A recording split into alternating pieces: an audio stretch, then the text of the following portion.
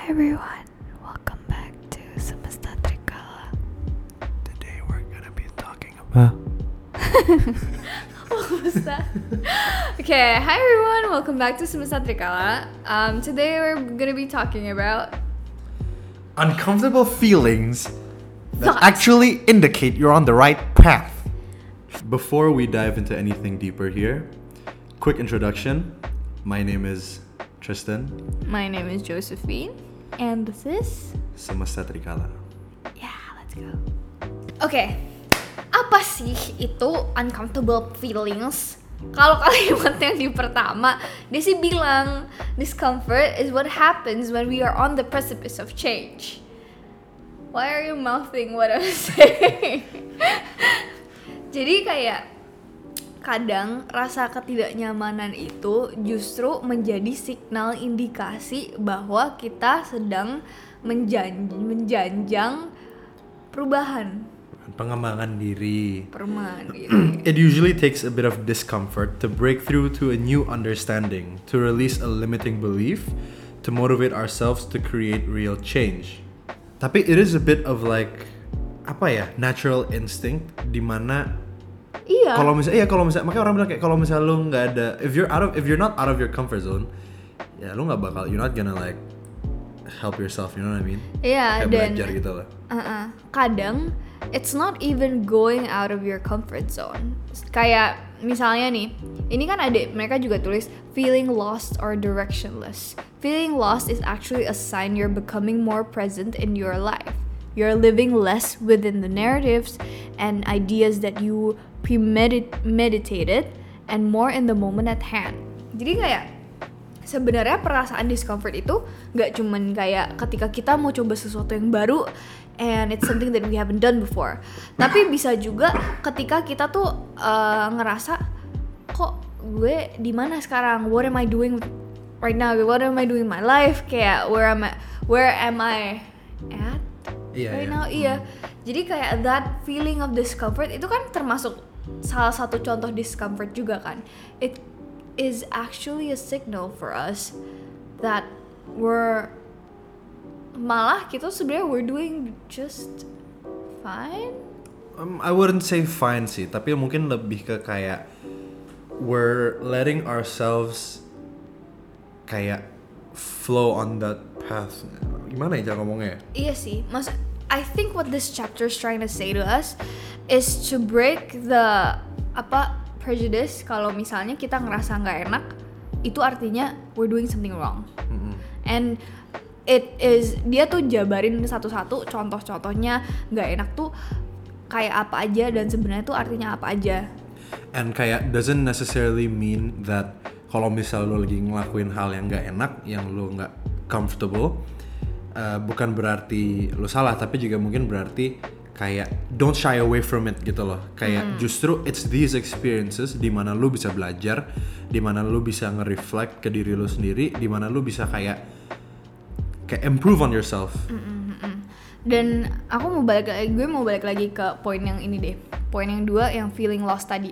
Karena I think we are at the age dimana kita tuh sering banget ngerasa kayak gini. Kayak we're constantly seeing other people. Terus karena kita tuh udah di umur kayak baru udah ujung kuliah, antara ujung-ujung mau lulus kuliah atau baru lulus. Terus jadi kita kayak gue ngapain ya? Terus ngelihat yang lain, terus kayak karena I get this a lot, kayak I get cerita-cerita ini banyak banget dari kayak my friends and stuff.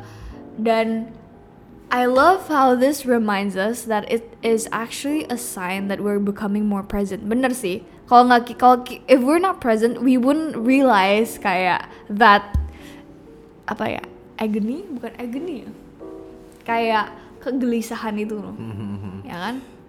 Sebenarnya point 2 yang feeling lost or directionless ini really goes hand in hand sama the next point sih. Jadi feeling lost or directionless in kalau misalnya seumuran kita ya sekarang ya kan, maksudnya baru lulus kuliah, ada yang langsung mulai kerja, ada yang let's say mau istirahat dulu sebelum mereka mulai kerja, ada yang lanjut S2, ada yang usaha, ada yang ini, ada yang itu, banyak lah.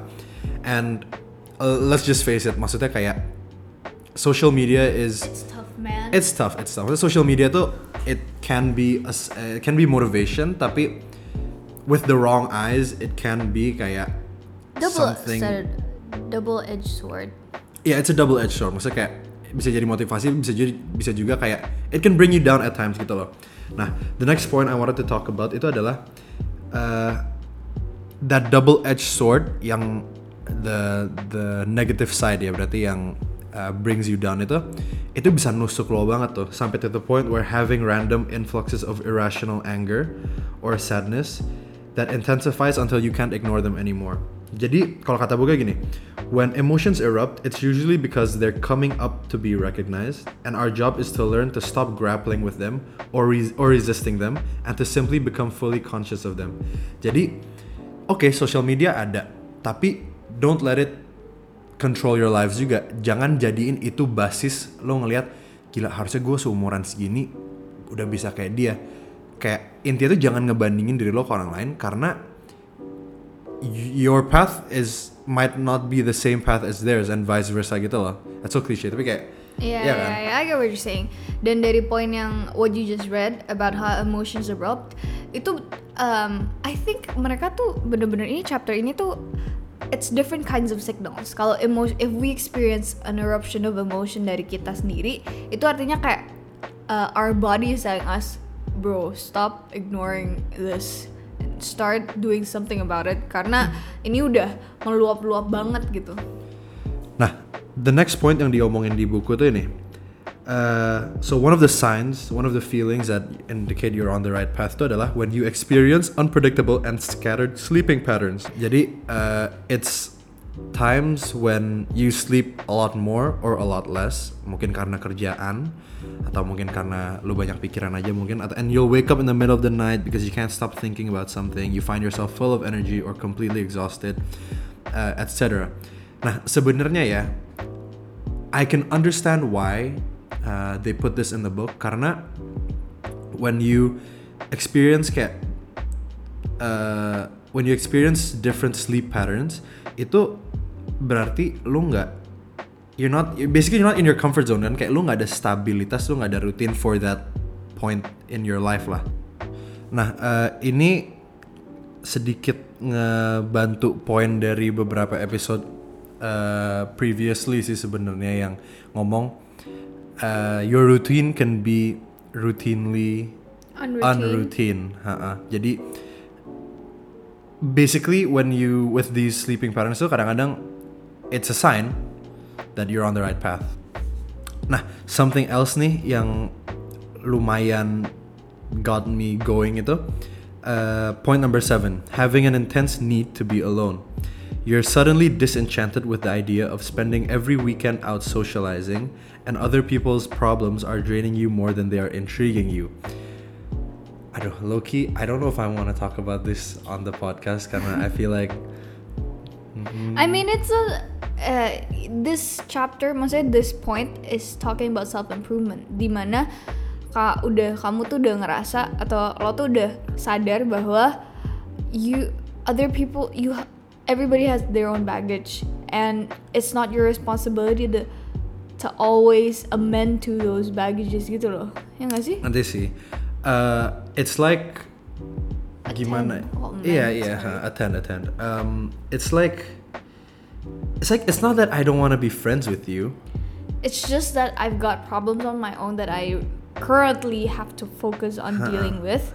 Makanya lo sabar dulu gitu. And I think this is also part of like, what can you say ya, maturing, yang maturingnya tuh kayak you kind of not filter out, tapi kayak you kind of kayak downsize your friend group, you know what I mean? Yeah, and it's a two-way street. Jadi di saat lo kayak misalnya if we are aware that one of our friends are dealing with this kind of stuff, our reactions are supposed to be with maturity juga. Kalau misalnya tahu, and it's emang benar, it's not their responsibility to always constantly attend to us. Yeah, I actually talked about this with one of my other friends juga sih. Waktu itu kayak kita ngomong something along the lines of kayak, sebenarnya bukannya gua nggak mau cabut sama kalian, kayak well, you're having a lot of gas, aren't kalian you? kalian tuh as in other friends gitu ya. Cuman kayak gue juga nggak terlalu FOMO lagi, you know what I mean? Kayak I'd rather spend time on my own. Yeah, kayak quality time on my own instead of kayak going out. It's not that kayak I'm dissing anyone atau kayak it's itu, cuman just a sign of maturity, is it?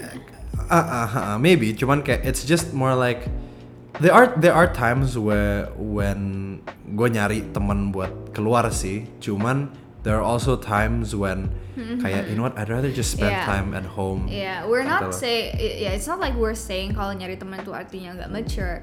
It's just knowing your priorities sama your needs. Kalau emang lagi butuhnya sendiri dan butuhnya alone time, you don't feel obligated. You don't feel obligated to go out atau to constantly attend to those social gatherings. Nah, iya, downsizing your friend group, feeling more and more uncomfortable around negative people. Itu juga one of those uncomfortable feelings sih. Because the thing about negative people is that they rarely realize that they are negative. I think that's also one of the signs yang kayak that you're growing up, because you start to notice. Okay, you start looking at people, your friends, someone else, from an objective point of view. Yes. Yeah, I've experienced this actually, dimana kayak I was bluffing myself, telling that kayak this person is genuinely nice, but this person is just kayak going through this. I kept making excuses for them to the point where I've come to realize, or my circle around me has helped me realize, that I can't keep making excuses for one person. If you find yourself constantly making excuses, it's not excuses. It has got to the point where it is the reality. Moving on to the next point that I really like, it's point number 11. It says, feeling as though your worst enemies are your thoughts. You're beginning to realize that your thoughts create your experience, and it's often not until we're pushed to our wits' end that we even try to take control of them. And I find this really interesting. It takes me back to when I was spiraling in my thoughts, overthinking about something, up to the point where sampai I was stumped there. Kayak I stood there and thought kayak, terus apa ya? Kayak gue ngapain mikir kesini ya gitu loh. Then you come to realize sometimes you waste a lot of time having irrational thoughts, spiraling from one place to another, without having without keeping in mind kalau misalnya lo mikir ini tuh buat apa gitu loh. Jadi from that point, I started saying to myself, if I'm going to overthink, it has to be towards a solution. Kalau misalnya gue overthinking, tapi kayak ujung-ujungnya nggak kemana-mana, cuman bikin gue ngerasa nggak enak, then I would try to stop myself from doing it. And coming up to final point, realizing that you are the only person responsible for your life and your happiness. I just read about this, kayak this particular quote ya. Ada yang jabarin gini, it's like life's like playing poker. You get dealt with a random amount of cards kan. Ada yang kartunya tuh bagus banget, ada yang kartunya tuh kurang bagus gitu kan. But nggak berarti yang dapat kartunya bagus itu selalu yang menang in life. Just like in life, it depends on the decisions you made. Kayak ibarat gini, kamu dapat kartu jelek itu kan it's not your fault, tapi it's your responsible to make choices on what to do with it. To make the decisions. Yeah, jadi kayak gitu.